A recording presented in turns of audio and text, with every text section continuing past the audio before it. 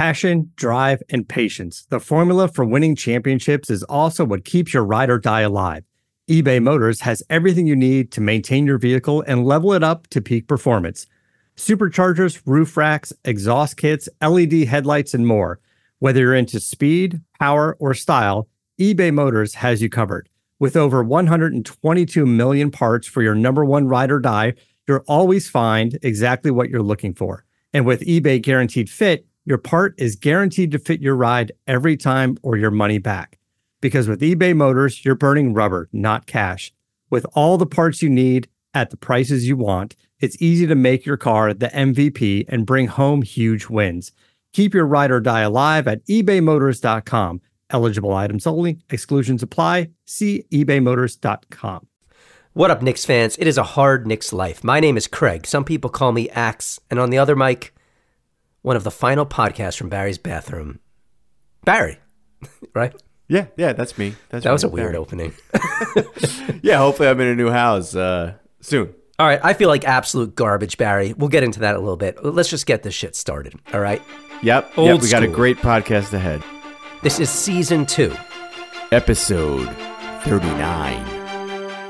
This is Randy from North Bergen. I'm Mark. I've been a Knicks fan for 24 years. Hey, Craig and Barry. This is Russ from Sydney, Australia. I'm from D.C. Hey guys, Steve here. This is Manny from Stanford. Calling all the way from Palm Springs, California. It is a hard It is a hard Knicks life. Knicks life. It's a hard Knicks life.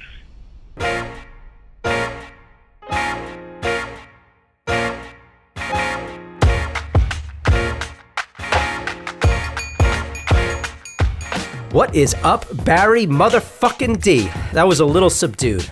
I know. I'm doing my best to pretend like everything's okay right now, but it's not okay. I know. Why don't you let everybody know what's going on, what you're dealing with right now? You texted me earlier that you think you might have a stomach virus?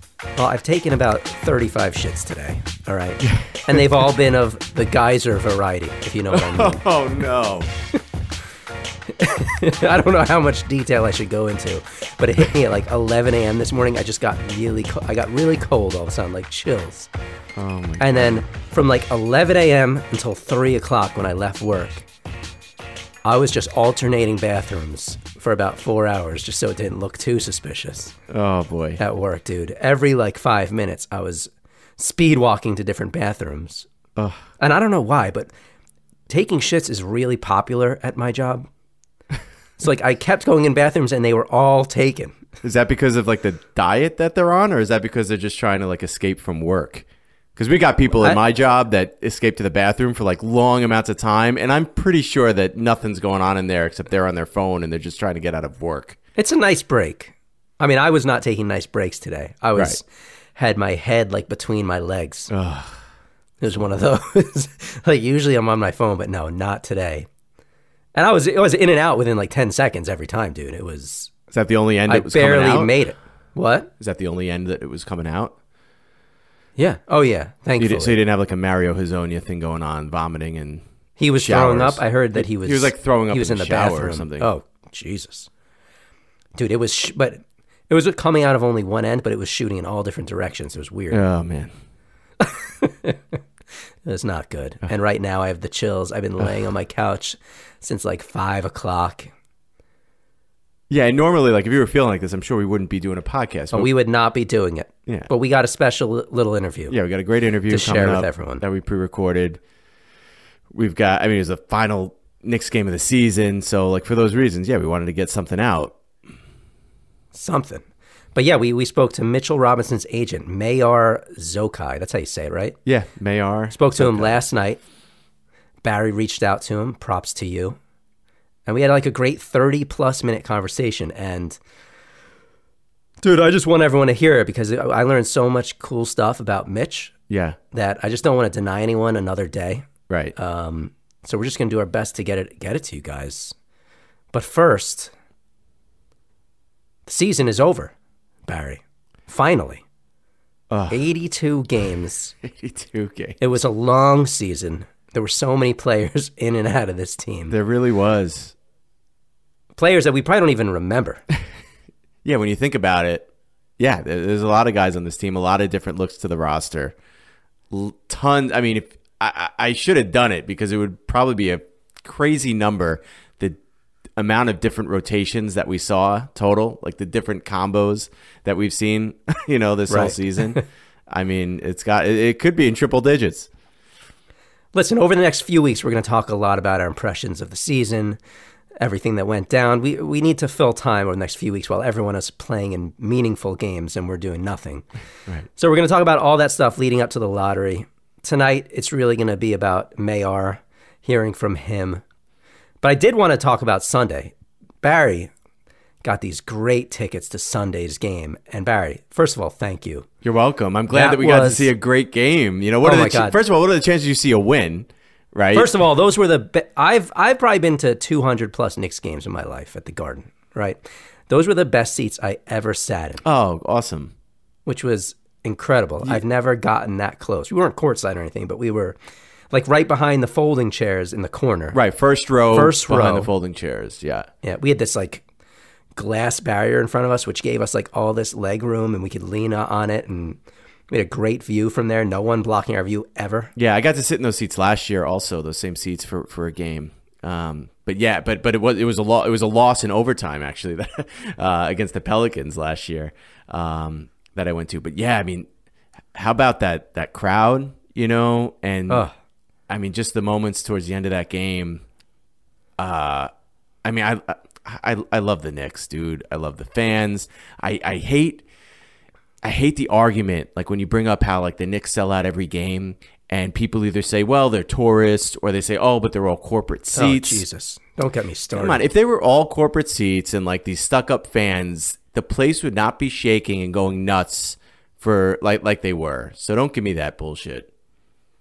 Listen, there are a lot of tourists, but there's a lot of tourists that like the Knicks. That's because true, guess what? too. It's the New York Knicks. Sorry. I tweeted out some photos of the packed house, and I was like, 15 wins, whatever. 6 straight losing seasons, 6 straight season without making the playoffs, whatever. I don't remember what I wrote. And yeah, there was a lot of blowback from people saying like, oh, you guys are idiots. You're just lining James Dolan's pockets. It has nothing to do with James Dolan. If you keep going to the games, he's never going to improve. He's never going to get better. He has no reason to make the team good. Are you fucking out of your minds? Yeah, everyone's going to turn like our loyalty into a negative. I know. That we're stupid. And it's all we're stupid, but it's also all tourists. And someone said that most of the fans weren't even rooting for the Knicks. That place was fucking insane. And after we won, dude, we were acting like we just won. I thought it would be fun to just act like we won the championship. So we had our arms up in the air. I was like, we did it! We did it! Well, dude, it was genuine. And that was what the whole place was genuine like. for me. I felt that way. It was like this whole season was this build-up, of like nothing, no reason to explode. And then we just jizzed all over Madison Square Garden with the other 19,000 fans there. Did you? Isn't that sort of what we did? I think I might have just cut out for a second. Did you just say that we jizzed all over Madison Square Garden? Yeah. Okay. Okay. That might have to come out. Barry, that's 14 minutes in. Please remind me. Let it go. Let it fly. Yeah, that's what I said. I don't think I can let that go. Sure you can. Well, that was a great game, Barry. Like I said, we're going to touch on the whole season over the next few weeks. But if you ever need to buy tickets and want to experience a game like that, to anything, sporting events, concerts, whatever, use SeatGeek. SeatGeek pulls millions of tickets into one place, so you can find the seats you want for a price you're willing to pay. There's nothing quite like being there in person, and SeatGeek will get you closer to the action for great value. I might not get through this ad without having to go take a shit, Barry. Here I go. I use SeatGeek all the time if I ever need to buy tickets to anything. You, Barry? Always use SeatGeek, Always. especially if the game's sold out or there's a concert I want to get go those to and it's tickets sold from out right SeatGeek? away. Absolutely. Get everything from SeatGeek. No, you didn't. You're lying. Oh, did I get those tickets? Yeah. No, I did not. No, but usually you do. Of course. Any other time, absolutely. Remember, our listeners get $20 off their first purchase. Just download the SeatGeek app. Use the promo code HARDKNICKSLIFE. All caps, no spaces, for $20 off your first SeatGeek purchase. SeatGeek, life is an event, and we have the tickets. Let's get right to this interview, dude. Okay. All right, guys, on the phone right now, we're very excited to have Mitchell Robinson's agent, Mayar Zokai. It's a hard Knicks life, Mayar. Yes, it is. Thank you. Thanks for coming on. A little bit of spin on what Jay-Z rapped about. I appreciate that. Thank you for having me. Anytime. Before we get started talking about everyone's favorite Nick right now and your client, let's get to know you a little bit. You start off as a journalist, right? Yeah, so, my father was a journalist. He still is. It was kind of innate, Some kids' parents are athletes, and they pick up the ball, and just some of the stuff that they can do is natural. For me, writing was always natural. So from a young age, I worked for the Daily Bruin when I was at UCLA, but also at the same time, I worked at the LA Times and the LA Daily News as a sports writer. Kind of worked my way up from preps to college to some pro stuff. So it's pretty cool experience. And I always wanted to be a sports agent, but I just saw that as a way for my foot in the door in the sports space, in the sports realm. So I was able to take advantage of that. And I worked with a lot of, your guys' contemporaries, like Ramona Shelburne and I worked at the Daily News. Arash Markazi, I got him his first job at the LA Daily News as an adjunct editor and writer over there.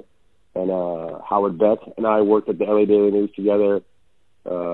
Pretty decent. Mark Stein was there at Daily News right before I was there, but we kind of crossed paths a little bit there. So. And how long did you do that for, and when did you decide to become a sports agent? I always wanted to be a sports agent. Back then, I didn't really know anything about internships. It wasn't as prevalent as it is now. Almost every, with the advent of internet and social media, there's so many positions for interns to get access to when they want to get inside an agency or get an opportunity.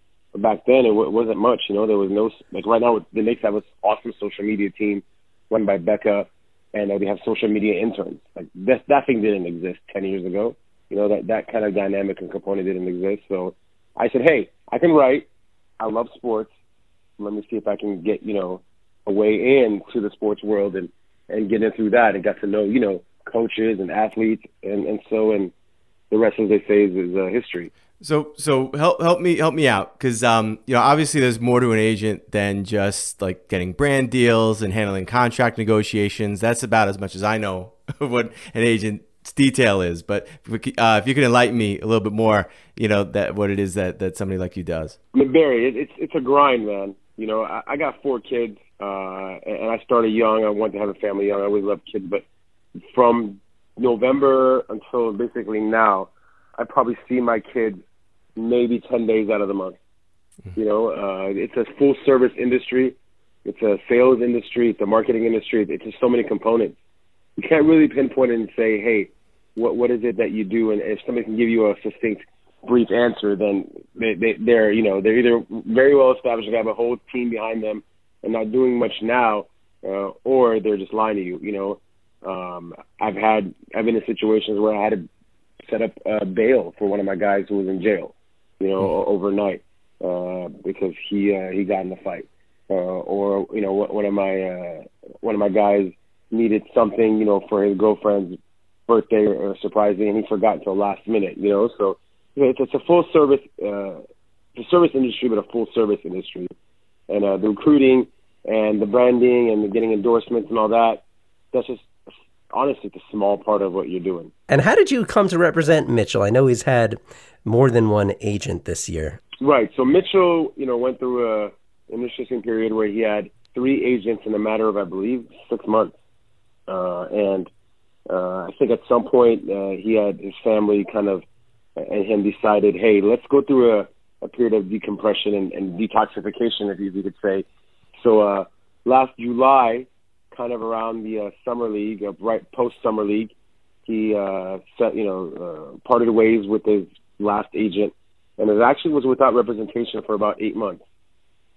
He's lucky that he has a good family structure, good mentors, and also a great organization that filled in some of these holes that were part of an agent's responsibilities and duties.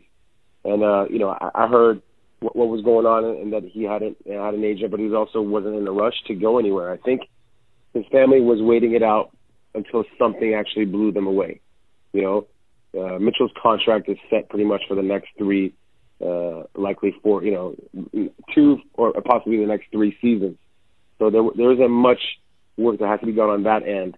And I knew what I was up against. I was, not that my agency is small, but I was up against, some of the bigger conglomerates in the industry. So I knew to do what I had to do to get Mitchell, I had to kind of set myself apart from the others. And I think, and I'm happy I was able to do that, because I think about a week after I met with his family, I signed Mitch. And I think there were other people that were kind of pining to sign in for months. So without being too specific and giving away too many trade secrets, I came to the table with pre-established and with stuff that I had already attained for him, and in good faith, because I knew he didn't have a shoe deal. I mean, he's playing in New York, Barry Craig. You guys know this is it. Even when the team is not winning, you guys see the crowd and you guys hear how everyone attends the games. The games are sold out. You can't even get cheap tickets. Yeah, and he's doing things that rookies don't do, and that basically players don't do. Absolutely, I think he's a generational defensive player. I think what Steph Curry did for the game in making the big man obsolete, because essentially what he did was he opened up the game and the spacing, and a big man couldn't guard a guy so far out from the basket, right? So it kind of made, I think Steph Curry was the reason why the big man kind of became out of vogue. I think just the exact opposite effect is what Mitch is doing.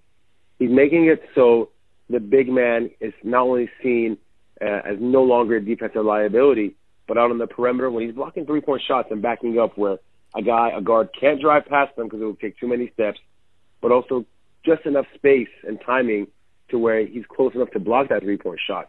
We've never seen anything like that.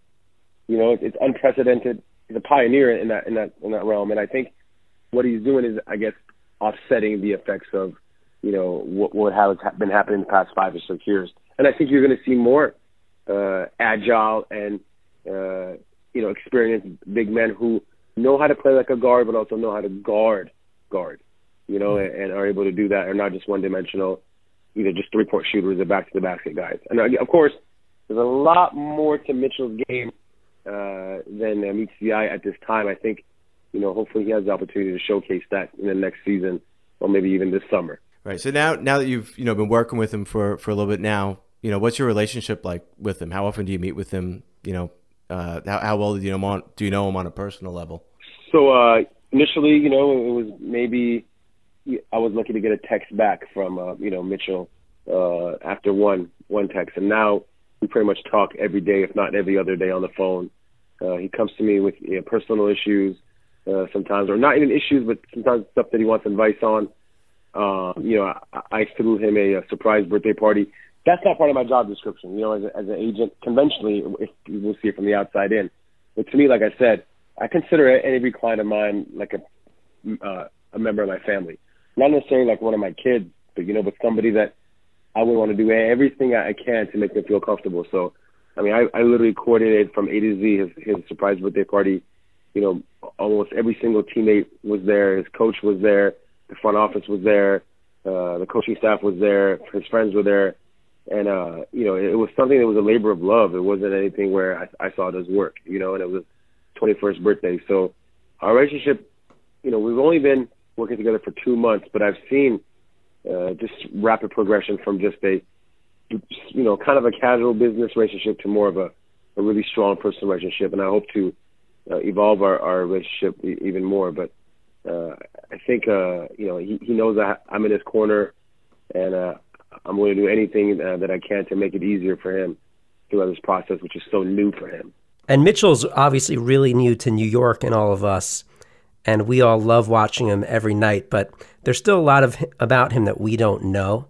I'm curious, can you give the fans something personal about Mitchell that they probably don't know about him? Mitchell is such an even-keeled kid.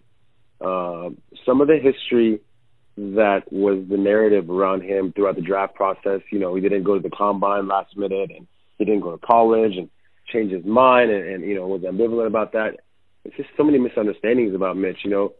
There's nothing wrong with a young player who comes into the NBA, has sudden notoriety, and is making a lot of money to want to have fun. I think I can say every single person, on the line right now who didn't wait until they were 21 and say they have their first drink, or go to their first bar, But Mitchell is he's so different. He doesn't care about any of that stuff. Of course, he likes to have fun and hang out with his friends and whatnot. But he's a homebody first. Likes to spend time at home, eat at home, play video games at home, listen to music at home. Because honestly, he loves basketball. There's a lot of players that come into the NBA, and I see it, all across the board. They just come in and play basketball because that's what they were good at and that's what they were told to do. And they have a liking for basketball, but they don't have necessarily a passion for basketball. Basketball is a means to an end for them, which is to make a lot of money, retire, and then maybe do what they really like. I think Mitchell will be playing pickup basketball until he's 70 years old. That's just the kind of dude he is. He's a family man. He loves kids. Like, we were talking about doing summer camps. Mitch wants to do 5 summer camps in 5 different cities this summer. Wow. We've already got the T-shirts ordered through, his endorsee, which is Nike. He wanted to do separate colors for the kids and the coaches, so the coaches would stand out a little bit. He specifically told me yesterday, I want to make sure my T-shirt is the same color as the kids. I don't want to have the same color T-shirt as the coaches.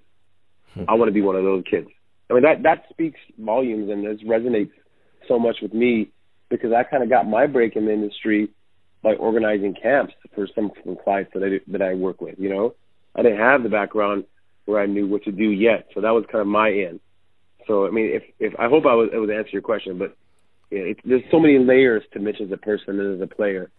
Yeah, I think what you were describing about, like, with him and how he feels about the kids, I mean, it shows. Mike Breen even made a point on the broadcast against the Bulls on Tuesday night about just a little short interaction that Mitchell had with the little kid that was calling his name while he was waiting to sub in for somebody else. Like, so it's obviously apparent to everybody who's around him that he's just got that, that type of personality. Yeah. So it's special, Not a lot of guys like that. It doesn't make those guys worse than Mitch or Mitch better than them. I just think it's a different layer that you don't see, prevalent among a lot of other players, and the kid, when I told him we're going to do an NBA store signing, and I told him the time, he wanted to make sure it was a time where kids were out of school that could come. He wasn't worried about anything else, and he didn't understand that it was a paid gig. He just wanted to go out there, meet kids and sign. I mean, I'm not making that up. It sounds like, oh, it's a cool story that you could spin it like that. But, the earnest truth is that's what it was. He wanted to go hang out with kids in a controlled environment and made sure that it was a time, which we did. We just adjusted the time to kind of like 4:30 when they were trying to do it maybe around 1 or 2 o'clock. To make sure that there's a possibility that the kid that maybe lives an hour away or 45 minutes away or gets out of school later can come and meet him, which is that's super cool. There's not a lot of guys like that. Yeah, Mitch, he seems like you said, like a big innocent kid off the court, but on the court, honestly, he looks like he hates every opposing player. No fraternizing, no smiles. You know what I mean? He never helps anyone up. He knocks everyone to the floor. I love it. It's almost like this 90s Knicks mentality that he has. Oh, man, that's spot on. Right.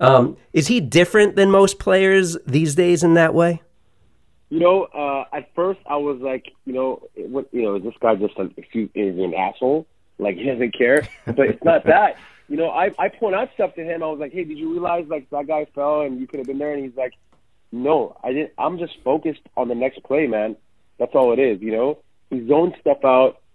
Maybe, he could learn some of the nuances of not sportsmanship, but just kind of how the way things are in the NBA. But I don't think he means any malice behind any of this stuff or any intent, I think he's just really, really focused on the task at hand, and but it reflects differently maybe to somebody watching it, and it's not such a bad thing, like you said. Those are very successful Knicks teams at that time when I was growing up watching basketball as a kid. The Bad Boys of Detroit, or the Knicks with Charles Oakley kind of had their own type of bad boy syndrome. So it's super cool to see a guy so kind off the court and so not sensitive, but aware of everything when it comes to everybody else off the court, and on the court he's just mean. Yeah, you want that killer mentality, especially on your team. Yeah, do you have any idea how, like, the rest of the NBA looks at Mitch? There was a incident in Toronto recently where he obviously fell on Kyle Lowry, Right. And I went over there, I was defending him to some of the sports media in Toronto were like, that was just malicious. And I was like, malicious? Like, it just fell on him, like, what do you guys you're sports media? And then they came back and like, what do you know? I was like, I wasn't one of you guys, man. Come on, like, don't be a homer, But, and the replay showed, that Kyle Lowry was actually trying to grab him to brace his fall, But, right. And then Kyle Lowry came out with the comments, right? That said, I don't know why he's acting like that. Another player said, hey, you need to not be so reckless. I think what it is, to be honest with you, people are realizing that he's an intimidating factor. You see it in games. Mitchell might get 2 or 3 blocks a game, but he's also altering 2 or 3 shots a game.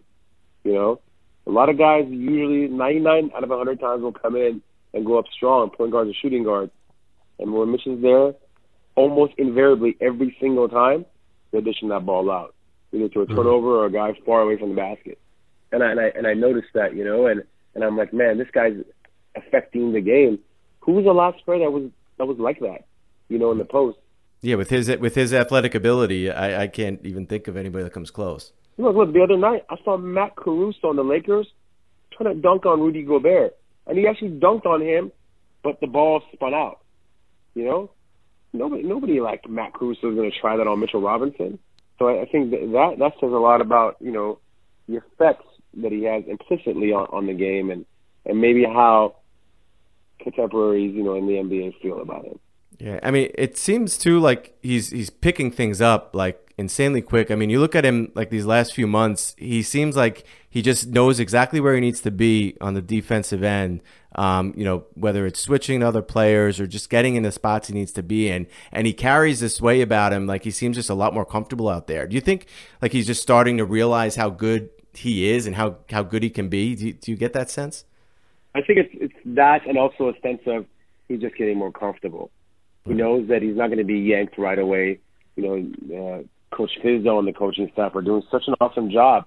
They're basically just letting him play through the growing pains, that he's experiencing. And I think he's also some things are clicking for him as well, like you conveyed. I think he's realizing, I can do this, I can do that. Now it's the right thing to do and the wrong thing to do. So what it is, Mitch just picks up things real quick. I think it's always been a trait of his since high school, from my understanding from talking to his coach and his family. And, being thrown out in the fire, this is an invaluable year of experience for him. There's a lot of guys drafted before Mitch, like a Mo Bamba, let's say, or even a Marvin Bagley coming off the bench, that didn't get to be placed in a situation where the team was nurturing them through mistakes and through, positive advances, in their game. But he's in a very unique situation. It's a very patient team, and they brought him along, I think, just with the exact right timeline. Went from playing as a starter, then when he got injured, coming off the bench, and then eventually starting the last few games. Yeah, it's for sure. It's worked in his favor. Absolutely. Now, Mitchell obviously this year has been focusing, or at least it seems, focusing mostly on defense, on blocks, on rebounding, throwing it down hard, whenever he can. Yet, we keep seeing these videos of Mitchell shooting the threes in the gym. So does he have more to his game that we haven't seen yet, or what? Man, Mitchell Robinson had to beg his coach in high school to let him shoot threes in the game. And coach said, you can shoot in the first half as many threes until you miss. Mitch went 6 of 7 on threes in one half of a high school game. I think that story is pretty much the epitome of how Mitch is able to do so many things that maybe people don't know. I mean, the guy has a stroke. Free throw shooting in the beginning of the season was a little off, just because, think about it, he wasn't getting the ball for any post opportunities. The free throw shot was the first shot of the game for him, almost every single game. There's not too many players that can come in there and play for like 8 minutes, not ever get the ball, and then the first actual shot of the game for them is a free throw and they shoot well. So it wasn't a problem of mechanics or not being a good free throw shooter. It was just the fact that he wasn't comfortable yet out there because he's cold. But the kid can shoot threes. Look, I get it. Right now, there is no other really shot blocker besides maybe a Luke Cornett or DeAndre Jordan on that team. But there's 12 other guys that want to shoot the ball, you know, because that's what they're good at or that's their forte. But you don't need a 13th guy that can do that when he's one of only 3 guys that can do a certain thing that can impact the game. So I get it. You know, playing defensively, playing the post, rebounding is what they want him to do. But I think, you know, Mitch is a player very similar to, you know, Anthony Davis. Do you guys remember Anthony Davis in his first year? What kind of player was he, Barry and Craig? What kind of player was he? You guys remember? No. Tell us. But Anthony Davis, I don't think took one jump shot on purpose, intentionally, in his first year of playing in the NBA. And look back at that. Isn't that crazy? Yeah. It is. We see Anthony Davis as like, you know, the best type of big man that we have, hybrid big man that we have. He can block shots, he can play defense, he can rebound, he can shoot, right? Anthony Davis didn't take one intentional jumper in his first season because what did the Pelicans say? Hey, let's have him feel comfortable out there. Let's have him contribute and gain confidence doing what we know he can that maybe other people can't do. And then year 2, they unleashed him. And then year 3, and then a supermax player, you know, after year 3.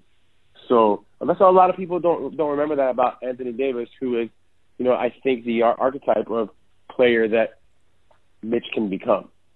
You know, I think he has that ability, man. The kid can dribble. I mean, I went with him and we played basketball the night of his birthday, you know, midnight. I was there. You know, I'm actually a pretty good basketball player, and I'm just like, bro, this guy's like 7 feet tall, burning me off the dribble. You know, shooting jumpers like crazy, finger rolling, you know, 3-point pull-ups, you know, 4 or 5 feet behind the line. The kid is a very special talent. He's a basketball player. He's not a big man that's playing basketball. He's a complete basketball player. And, you know, he trusts and I trust the organization to bring him along as they see fit. Why wouldn't they want to use the multifaceted components of his game if it's going to benefit them? Because it can only help them win games, right?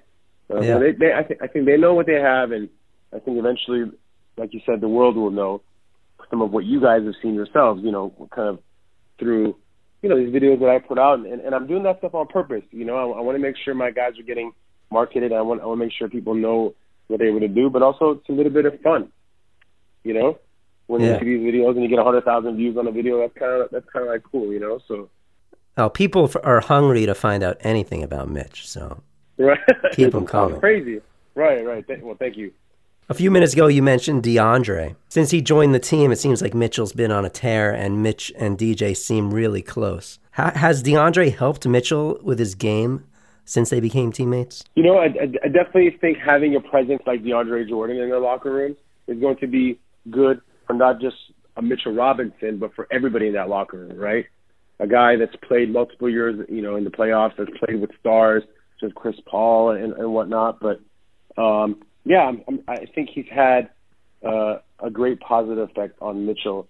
But I think also a little bit of it, most of it has just been Mitch, to be honest with you. Yeah. You know, Mitch loves DeAndre Jordan, don't get me wrong.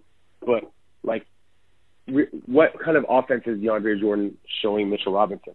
I think Mitchell Robinson is a much better offensive basketball player than DeAndre Jordan. But has he helped loosen Mitch up like you have a bit? I think having a presence, you know, in the locker room, that's that's kind of your cohort. But, you know, the dynamics were different, right, when Enes Kanter was here, because Enes Kanter was a pain in the ass. No, not at all. And then look, I know you didn't say that. Craig said that. No. You didn't say that. Yeah. Ennis is actually a good guy. I know him. I know his manager, Hank Fetik, and I got to, you know, hang out with him a few times.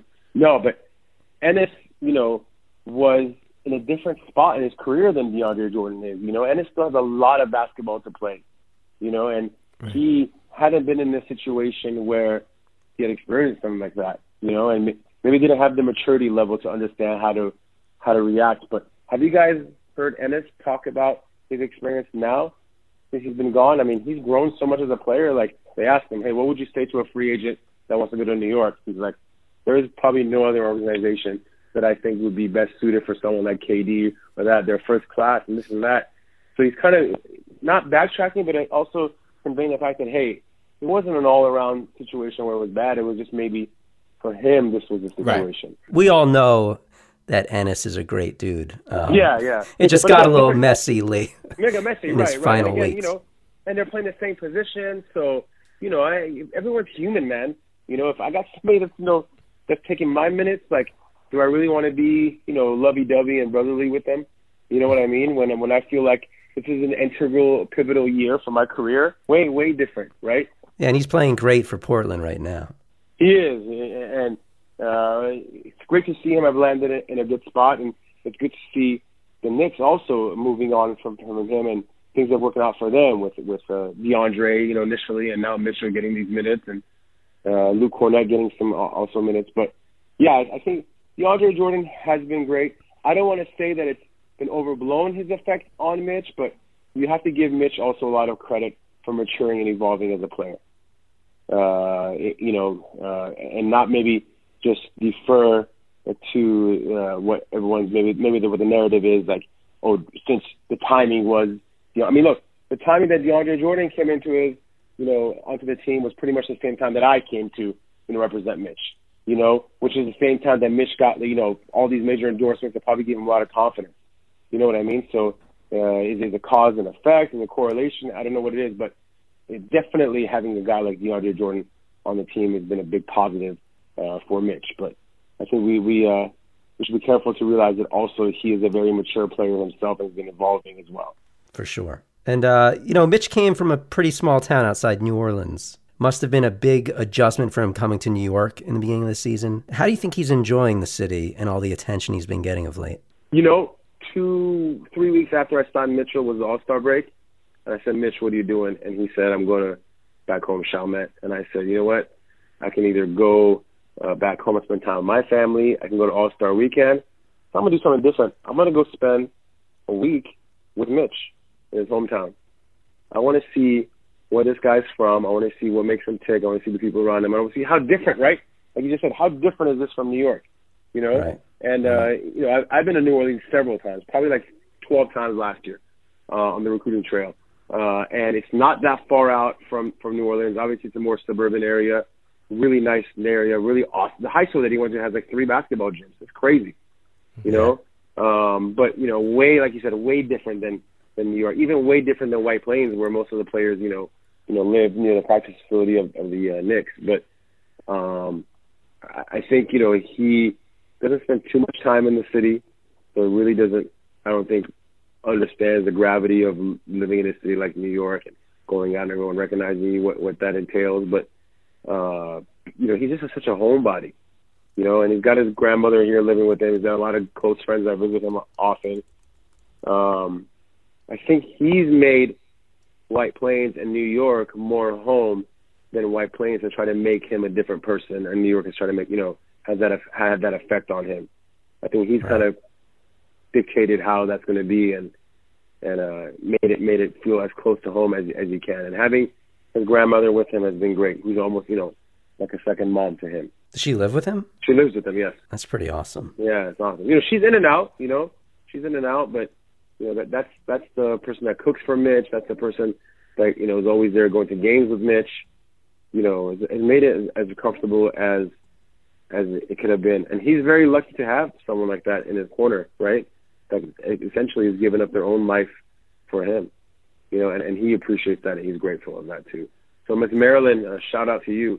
Yeah, what did Joakim Noah say about New York? That he was too lit to play in New York? Doesn't sound like Mitch is going to be that way. No. He's not yet. We'll see.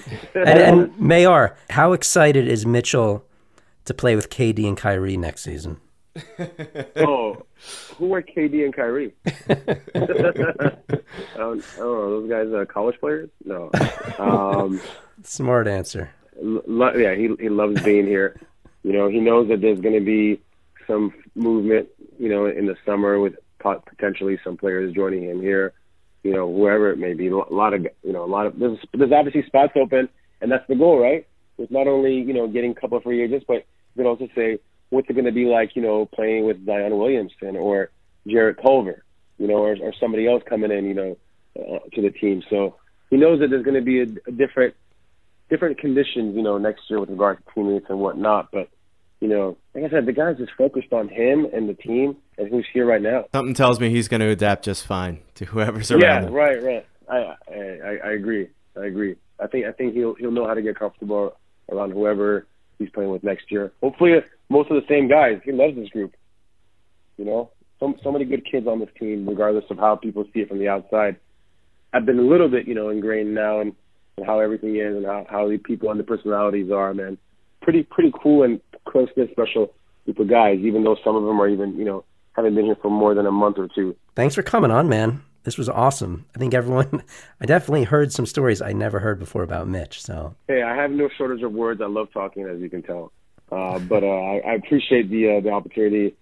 Thanks for you guys for supporting Mitch and having me on your show.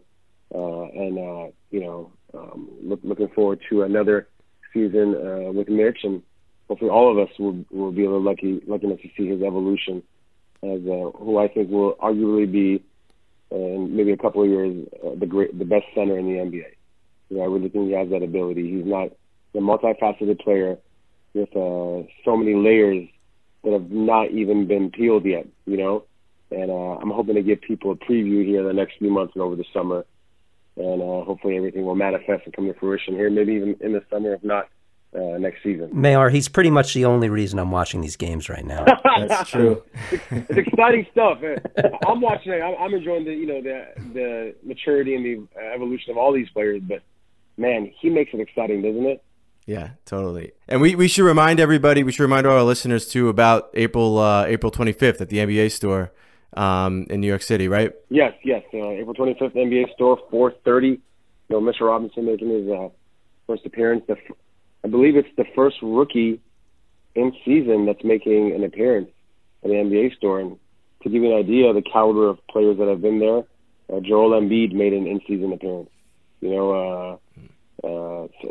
Victor Oladipo, Eric Gordon, D'Angelo Russell. These are all in-season, appearances. And for Mitchell to be, the first Knick this season and pretty much the first rookie this season to do that, I think that speaks volumes to his popularity and how much people are drawn to him. So good job, Mitchell, man. Yeah. Working hard, paying dividends for his stuff on the court. All right, thank you, Mayar.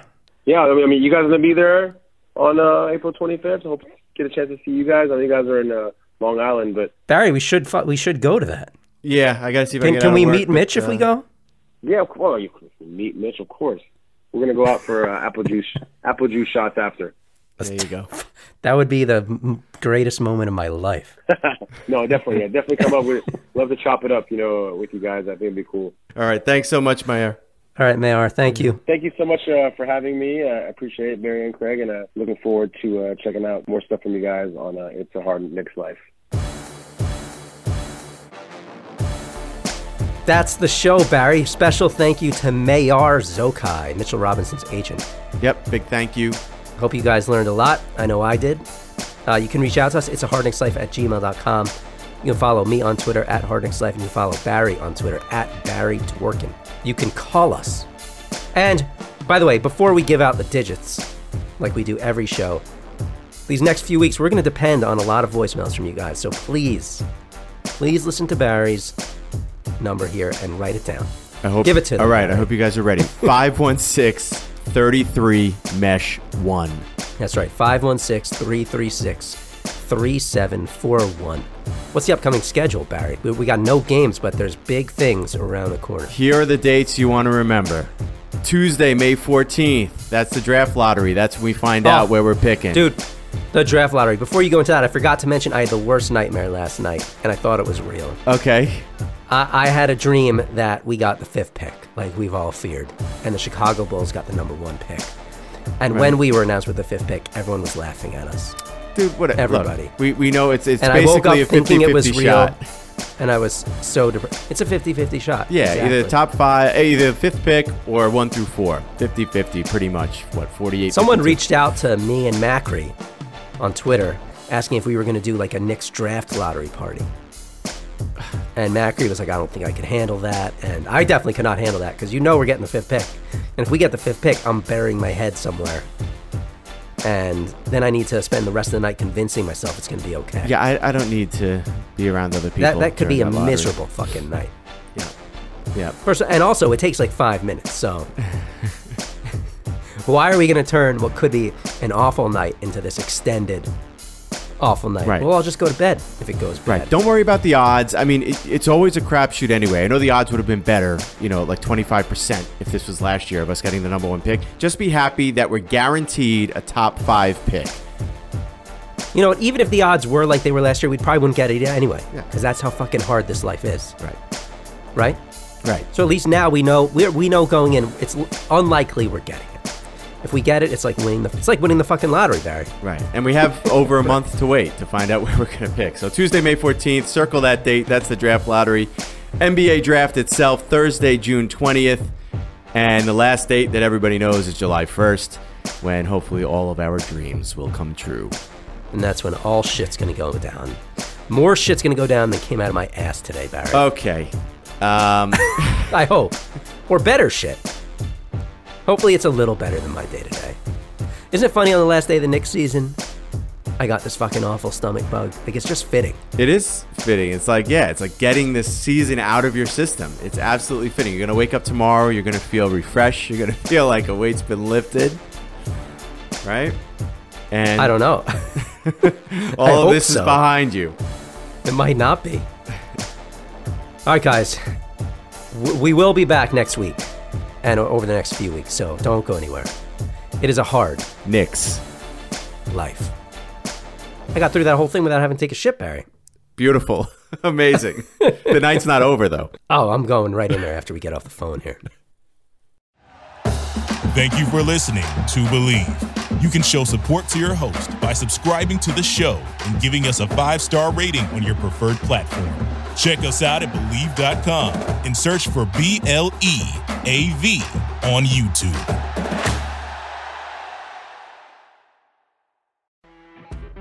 You know when you're listening to a true crime story that has an unbelievable plot twist that makes you stop in your tracks? That's what our podcast, People Are the Worst, brings you with each episode. I'm Rachel. And I'm Rebecca. We're identical twins who love true crime cases that make you say, didn't see that coming, and we hate the people responsible for them.